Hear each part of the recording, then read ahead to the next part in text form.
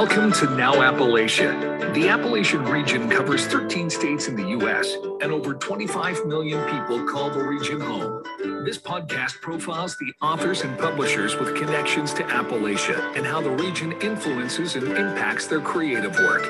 And now, here's your host, author and Appalachian resident, Elliot Parker. And hello, friends. We welcome you once again to another episode of Now Appalachia, as we are broadcast across the Authors on the Air Global Radio Network, as well as anywhere you like to listen to podcasts, as we continue to profile the outstanding authors and publishers with connections to Appalachia and how the region influences and impacts their work. I'm your host, Elliot Parker. It's great to have you with us.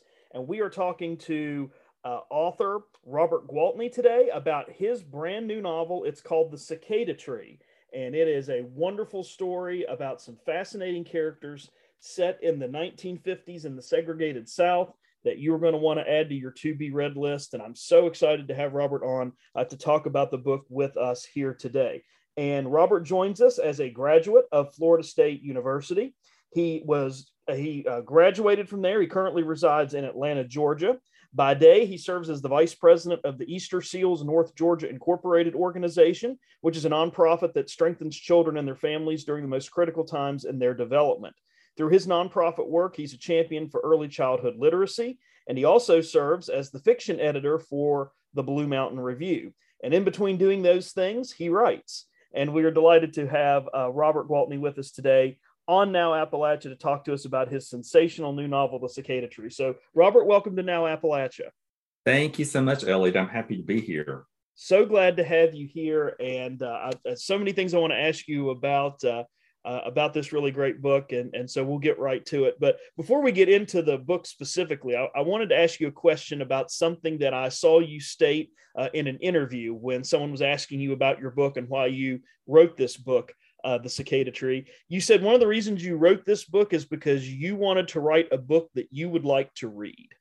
Can you tell us a little bit about how that came about and how you felt as you were doing the draft and putting this book together, and why it was important to write the book given that feeling that you had? Sure. Well, I think I told someone recently when they were trying to decide what they wanted to write next. And I said, well, I think that when you set out to write a book, and that whole process of writing a book is a bit like a marriage or a long-term relationship. So you better like the story that you're going to tell, because you're going to be with it for a while. And I felt like rather than, look towards what's really commercial, write what I'm most passionate about and hope that it would resonate, and also not only resonate with readers, but also have commercial viability as well. So I just set out to write a story that I wanted to tell, something that sort of that novel that I've been looking for that I haven't been able to find. And that's sort of how The Cicada Tree came to be.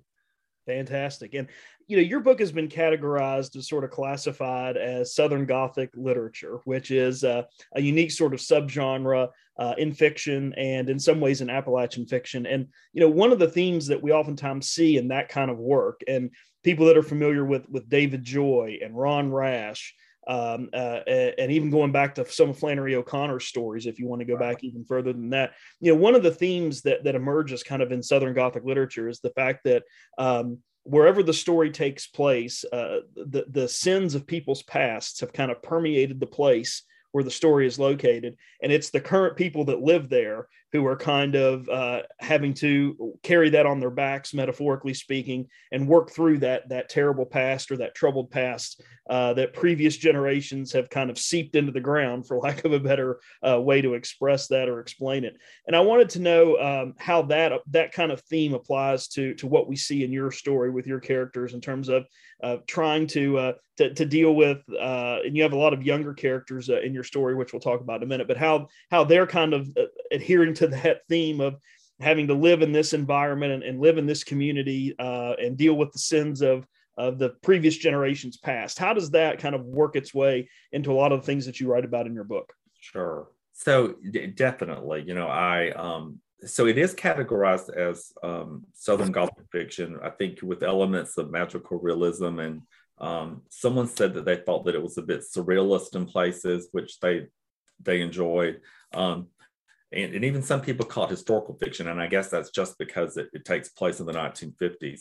But sort of that, so the Cicada Tree, being Southern fiction, there are secrets that are discovered along the way. And for me, thematically, the cicadas, I sort of came up with my own mythology for the cicada. They're nymphs that are sort of hibernating beneath the ground, listening and collecting people's secrets. Only to rise to the surface later and to bring them forth out into the world. And so that's thematically how I sort of dug into that definition of Southern Gothic that you just referenced. Excellent, very good. So let's talk about your characters and kind of what's going on in this particular story, because we have a fascinating set of characters that bring together so many different personality traits. They come from different racial backgrounds, socioeconomic status backgrounds.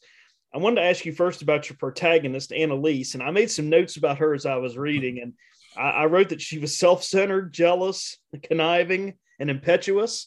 And then I drew a little arrow and wrote basically a teenager or a teenage girl.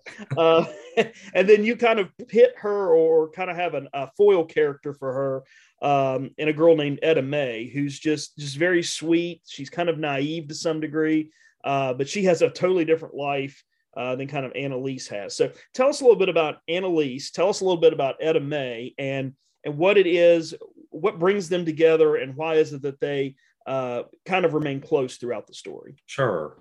So Etta May and Annalise know each other because of their mothers. And when the story opens, Etta May's mother, so Etta May is a young Black girl, and her mother is dead. And it's not really explained what happened other than it's hinted at that it might have been by fire. So Annalise's mother and Etta May's mother both worked in Providence, Georgia at the Mayfield Pickle Company.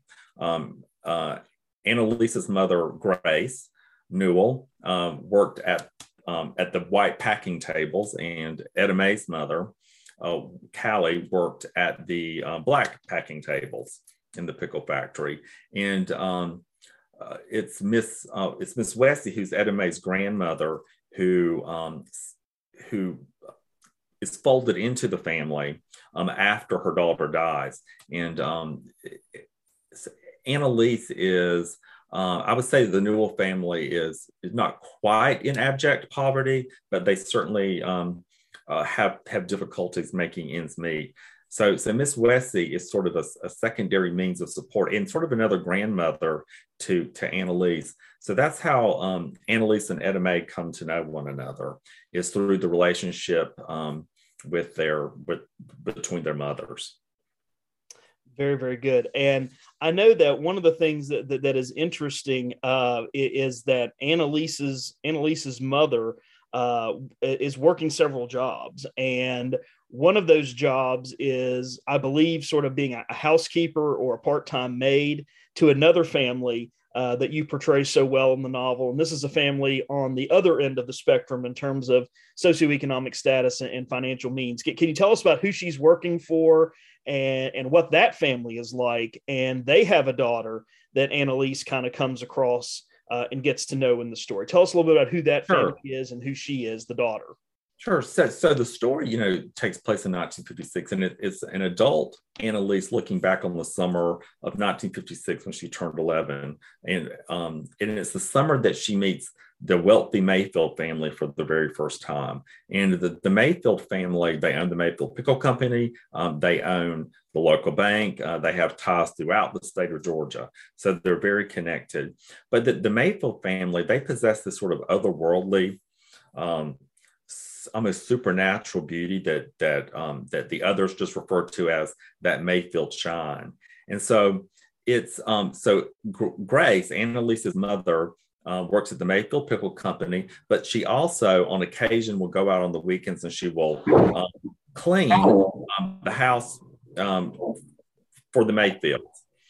And it is on this particular day during the summer that Annalise has the opportunity to go with her mother to Mistletoe, which is the Mayfield plantation. Grace was of the impression that the Mayfields will not be there. And it's this moment, the inciting incident for the whole novel really is that moment that Annalise meets Cordelia Mayfield, who's the matriarch of the family. And there's this really peculiar exchange, almost violent exchange between the two of them that really sets out this obsession within Annalise. And Cordelia has a daughter named Marlissa, who is the exact same age as Annalise. Excellent. And we'll come back and talk about that in just a second too, because that sets a whole new set of circumstances going forward in the story once that relationship develops between the two. But, one of the things I loved about your book too, Robert, when we were thinking about this story, is that imagery is so rich and so well done, but there's an imagery of sound that kind of permeates a lot of the story. And I noted something in the book, and this is something that Annalise mentions since the book's kind of told in first person from her perspective. And I just wanted to read this quote and just have you talk a little bit about sound imagery and how it works. And when she's talking about Miss Wessie, Annalise says, "I imagine Miss Wessie's boom, boom hips as I listened to the crinkle of the grocery bags. I hummed the sound of her walk to myself. It calmed me, helped me think through the fear. Boom, boom, crinkle." And there's just several passages like that of sound imagery that kind of permeate the story. And a lot of allusions to song titles as well throughout your novel. So why is that? And what kind of effect were you going for by working that in there? And what will readers notice as they come across those passages in the book? Right. Well, so Annalise's father, Claxton Newell, owns the bait and tackle on the river, which turns into a honky tonk at night. And her father is sort of plays river rabble music. He's really good on the piano. But Annalise didn't really ever have to take lessons. She's a bit of a piano prodigy. So there's this reference that she's always had this music deep down inside of her. It's always been there, this ability, back before even she opened her eyes to the world. And so there are these musical themes. Both Annalise and Etta Mae both possess some extraordinary music ability. And so music plays a significant theme throughout. And so that's one of the reasons why I felt that it was so important to incorporate and be able to heighten the senses with some of those lyrical passages. We're speaking with Robert Gwaltney on this episode of Now Appalachia, his debut novel, and it is a beautiful book called The Cicada Tree. And we'll get back to talking about the cicada tree here in just a few minutes. But Robert, I wanted to ask you something we mentioned about you in the beginning of our discussion, and that is that you are also the fiction editor for the Blue Mountain Review. And I wanted to ask you to talk a little bit about the Blue Mountain Review, but also how has working and currently working as a fiction editor for the Blue Mountain Review, how has that helped you as a writer when it comes to your own writing?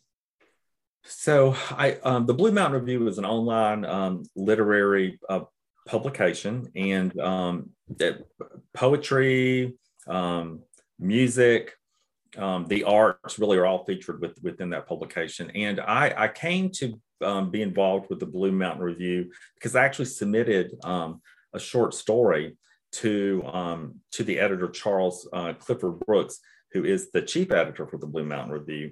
And I got to know him, and he liked my work, and he invited me to be a contributing editor. So currently, in regards to fiction, we select about four pieces an issue, and it's a quarterly publication.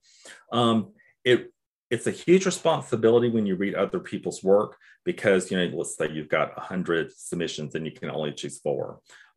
So it's interesting to me to be a writer and to be on the other side where you're actually selecting someone else's work, because you see so many lovely pieces, but you can only select 4. And it's stressful, getting your work out into the world. So I feel a huge responsibility when I'm reading others' work. And it's I don't know, I think because I am a writer and because I've known the struggles with just trying to get my work out into the world, I take that responsibility extremely seriously. Very good. Very good. And I wanted to ask you a little bit too, about being a champion for early childhood literacy. And I was having this conversation with another author that we interviewed a little while back on the program, and I'm a college professor, and I know you've gotten an advanced degree as a college student. I feel like a majority of issues that students struggle with at all levels of education is the fact that they can't comprehend what they read. And I feel like that if you boil down students' lack of academic success, most of it is they just can't understand what they're reading. They can read, but they can't process, critically analyze, or synthesize what they're reading.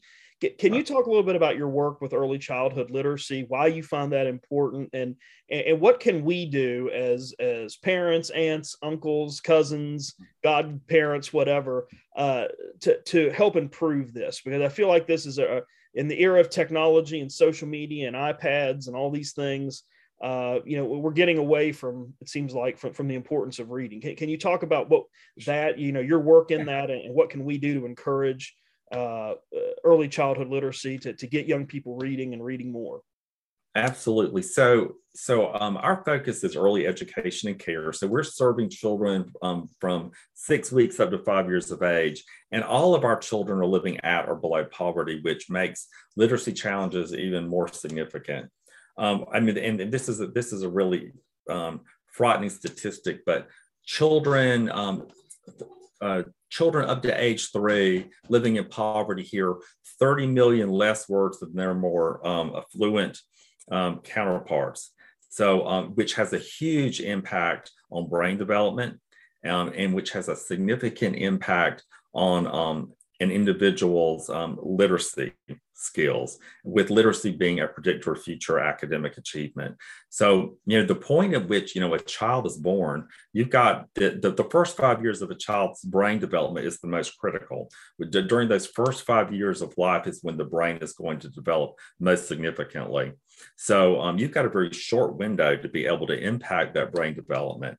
And, with literacy being a critical developmental area that you would want to be able to support. So the work that we do is even more important for those children that are living in poverty, or children who have a diagnosed disability, which might hamper their literacy skills. Very, very good. And I'm glad to hear that. And I'm so glad. I'm always amazed by so many authors, not just Appalachian authors, but authors all over the country who are working in that area to try to increase early childhood literacy and childhood literacy in general. So I'm really glad to hear you involved in that, and glad to hear that it's going well. So if we were to walk into your office or your bedroom and look on your nightstand of either recently or in the past month or so, what are some books we might find sitting on your nightstand, or what are some things we might see sitting on your desk in your office? In other words, what have you been reading lately that you really liked? So I've got a lot going on. So, and I just put, so this is the Saints of Swallow Hill by Donna Everhart, which is a really great novel. And I'm actually going to go to one of her book launch events next weekend, next Sunday. Let's see. And so there's this short story collection by a writer named River Jordan called Sugar Baby, which is pretty amazing. I'm also reading a NetGalley arc of an Atlanta writer and friend. Her name is Kimberly Brock. The novel's coming out in April, and it's the Lost Book of Eleanor Dare, which is going to be really amazing. I'm into a few chapters of it. And let's see. Oh, and I had my friend Deborah Mantella's novel, My Sweet Vidalia, which is a great piece of Southern fiction. So those are just a few books. I always had books stacked all around me. So are you one of these readers, Robert, that can read 2 or 3 books at one time, or do you have to read one all the way through before you start another one? One at a time. I would love to be able to read multiple books, but no, typically it's just one book at a time. Very good. The title of the book we're talking about today is called The Cicada Tree. The author is Robert Gwaltney. He's a graduate of Florida State University. This is his debut novel, and he also serves as the fiction editor for the Blue Mountain Review. And so, Robert, we'll get back to The Cicada Tree here and talk a little bit more about these wonderful characters we were talking about a moment ago, Annalise and Marlissa and Cordelia and all of this. One of my favorite scenes in the book was the scene at the talent show, because it seemed like a royal rumble of events and circumstances. And one of the things we learned by the time we get there is, and we talked about sound and that the imagery of sound being a theme in the book. We learned that Annalise is a wonderful pianist, but we also learned that Marlissa is a talented pianist. And Marlissa, being sort of the spoiled rich child that she is, doesn't want to share the limelight with anybody. And she's not really used to being challenged, having her talents challenged. And then they get together at the talent show and it all just kind of blows up. Can you tell us a little bit about what happens there and the significance of that scene and kind of what happens after that? Sure. Well, so to not get into any spoilers, and I'll try to be careful. So the talent show is there's this huge town celebration, and part of this celebration is this talent show, and Marlissa and Annalise have both entered this talent show.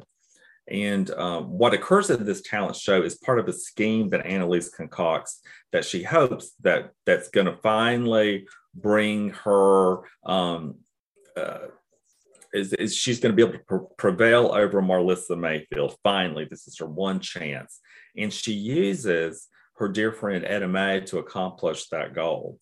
And it's what occurs during this talent show sets off this cataclysmic plague of cicadas, this dangerous game of manipulation that Annalise is playing. And Etta May is a gifted singer. She's what you would call a coloratura soprano. And Annalise suspects that sometimes Etta May uses her voice, her siren song, to manipulate her and others. And she thinks that Etta May's singing can impact the natural world around her. So it is at this talent show that all hell breaks loose. Yeah, it just reminded me of just a big free for all where everything just kind of explodes. Not literally speaking, but everything that we've been waiting for to happen with Annalise and Marlissa and their backstories and their parents and everything they've been through just kind of all comes together at that particular moment. Yeah. It was really just one of my favorite sections of the book. And I think if you were dividing the novel up into 3 acts, really that gala is really sort of the kickoff of the 3rd act. Yeah, excellent.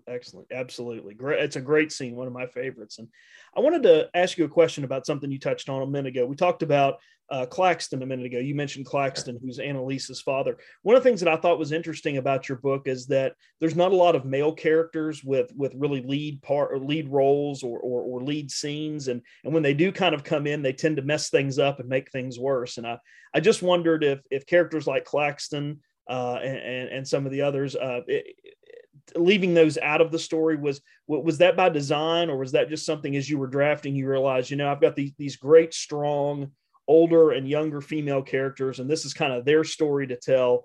How did all of that come about in terms of sort of a lack of male characters kind of having dominant scenes in your novel? So since I was a boy, I'm a huge fan of old movies.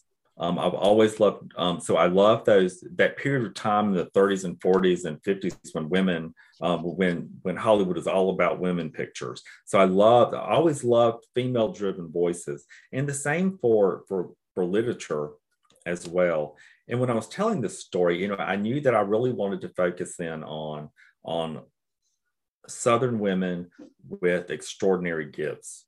Because each of the women, in the story have something exceptional about them, especially the lead characters, Miss Wessie, Annalise, Grace, Cordelia, Marlissa. And so I did know from the beginning that men would play a secondary role, and that it would be the women really who were left to clean up the mess that the men had made and continue to make. I wrote, there's a little boy named Abel Darlington, who, I loved writing. And for me, he's representative of the hope and possibility of all the goodness that a man could be. Yes, absolutely. And we won't say too much more about that because Right. they may give away some spoilers. But yes, you're right. He is a character that readers will want to keep an eye on because he's a great character. And he also serves several important roles in the story as well, particularly when it comes to portraying sort of the male part or the male presence in the story, Right. a male presence in the story. Yeah, very good. I want to ask you too, we talked a little bit about this before we started recording. Moonshine Cove Publishing is your publisher, and you kind of had an interesting route getting connected with them. And this ties into sort of the COVID pandemic and everything that we've all been living through. How did you eventually get hooked up with them and connected with them from the time your final draft of your manuscript was ready to be pitched to different places? How did you get with them, and what's it been like working with them? I mean, early on, back when I would, so publication has been a lifelong dream of mine. And, when I wasn't even sure that I would pursue an agent. I thought, what, I think maybe I'll just start out working with presses that will work with authors who are unagented, which just means that you don't have an agent. But when the Cicada Tree was done, I thought, well, you know what, I'm going to, why not just attempt to get an agent? That's what I'll do. And so I queried some agents, and I received literary representation, and he was excited about the book, and we got it out into the world. Of course, right after we got it out into the world, the pandemic hit. And of course, the world's turned upside down. And then, I've got this Southern novel. And then when we are in the midst of this pandemic, just a lot of social unrest in the South. And I was at that point concerned that I don't believe that my novel is controversial at all. I think that people were a little timid about Southern subject matter. I had a conversation with my agent, and I said, look, I really would, I've got to get the story out into the world. I know that you would prefer that I wait, but I'm going to be 53 soon. And I believe that I have to get started. I really, at the end, my end game is to be able to write books and to be able to have a humble readership, and that's what I need to start building now. I don't need to conquer the world. If I were to be a best-selling author, that would be a cherry on top. But for me, I just want to write, I want to publish, and I want to engage with readers, which I'm most excited about. So then I started querying smaller. So my agent was fine with that. He goes, okay, I understand. And so I came along Moonshine Cove Publishing, which is a small Southern press, and they've been great to work with. One of the perks of working with the smaller press is that they have the opportunity to take chances on projects that other larger presses might be a little nervous about. And I've had a lot of creative input, from the cover, to the design, to even being able to pitch the epilogue, which wasn't original to the manuscript that they approved. So it's been a positive experience. Of course, there are probably there are also some challenges with having smaller presses. The reach isn't as great. But one of the things that I've learned is that regardless of whether you're with a large press or a small press, the amount of work that an author has to do to get the word out to the world about their work is the same. Unless you are a really big name, they expect you to do all of that marketing and PR on your own. Yeah. And we've had several authors. I'm glad you said that, because we've had several authors on our show over the years that have kind of echoed the same statements you made about the marketing and PR. And they've said, something to the effect of, you write the book and it's published and you think you're finished. And then that's just part one of the journey. The second part is, as you said, the marketing and the PR and the connecting with readers and getting the word out about your book. Exactly. And one of the things that I had to submit, that Moonshine Cove Publishing wanted to see, and what a lot of presses want to look at, what is your marketing plan in advance? Because they're very upfront. They said, look, we don't have the resources to be able to market your work. We're going to rely on you to do that, and what's your approach? And of course, they're going to want a return on their investment. So they're going to want to know that you have a handle on that you have a plan to be able to ensure that you can cast the net as widely as you possibly can to be able to get the word out about your work. So, Robert, as we finish up today with you on the program, if anyone wants to get in contact with you to talk about the Cicada Tree to talk more about Blue Mountain Review, to find out more about the work you're doing with Easter Seals, North Georgia, or anything like that, how can they get in contact with you, first of all? And then secondly, where can they get copies of the Cicada Tree? Sure. So you can find me at my website, robertlgwaltney.com, and all of the links to all of my social media are there. You can message me directly through the contact page on my website. I'm on Facebook and I am on Instagram. And the Cicada Tree, you can request a copy from your favorite local independent bookstore, or, if you don't have access to such a store, you can order online from Barnes & Noble or Amazon. Very, very good. We have been delighted to have with us today as our guest on Now Appalachia, Robert Gwaltney. He is a graduate of Florida State University, is vice president of Easter Seals North Georgia Incorporated, lives in Atlanta, Georgia, the fiction editor of the Blue Mountain Review, but most importantly, he is the author of this sensational new novel. It's called The Cicada Tree, and this is so much more than a book about good versus evil and rich versus poor. We've been talking about some of those themes on the program, but this is a book that's got allusions to art and literature and poetry and music, and so much of a book that is layers of story inside of the main story. And it's just a terrific novel, and I hope folks will check it out. And Robert, it's a great story. I know you've worked a long time on it, worked really hard on it, and all your hard work paid off because it's a terrific book. Congratulations on it, and we wish you all the best with your promotion and your publicity. And we look forward to having you on next time your next novel comes out. So thanks for being with us today. Thank you so much. It was a pleasure. We want to take a moment as we finish up on this episode of Now Appalachia to give a special shout out to the executive producer of Now Appalachia, as well as the executive producer of all the podcasts that you hear on the Authors on the Air Global Radio Network. Her name is Pam Stack. So Pam, thanks so much for all the work that you do behind the scenes to make these podcasts possible. We could not do it without you, and we appreciate your work so much. We also want to take a moment to remind you that this is a copyrighted podcast that is owned and operated by the Authors on the Air Global Radio Network. That's going to do it for us this time on Now Appalachia, but please come again next time. And in the meantime, stay well and see you someplace soon, I hope. You've been listening to Now Appalachia. This is a copyrighted podcast owned and operated by the Authors on the Air Global Radio Network. For questions or comments about this program, and to learn more about the host, Elliot Parker, and his books, visit his website at www.elliottparker.com. Stay tuned. More outstanding podcasts are coming your way next from the Authors on the Air Global Radio Network.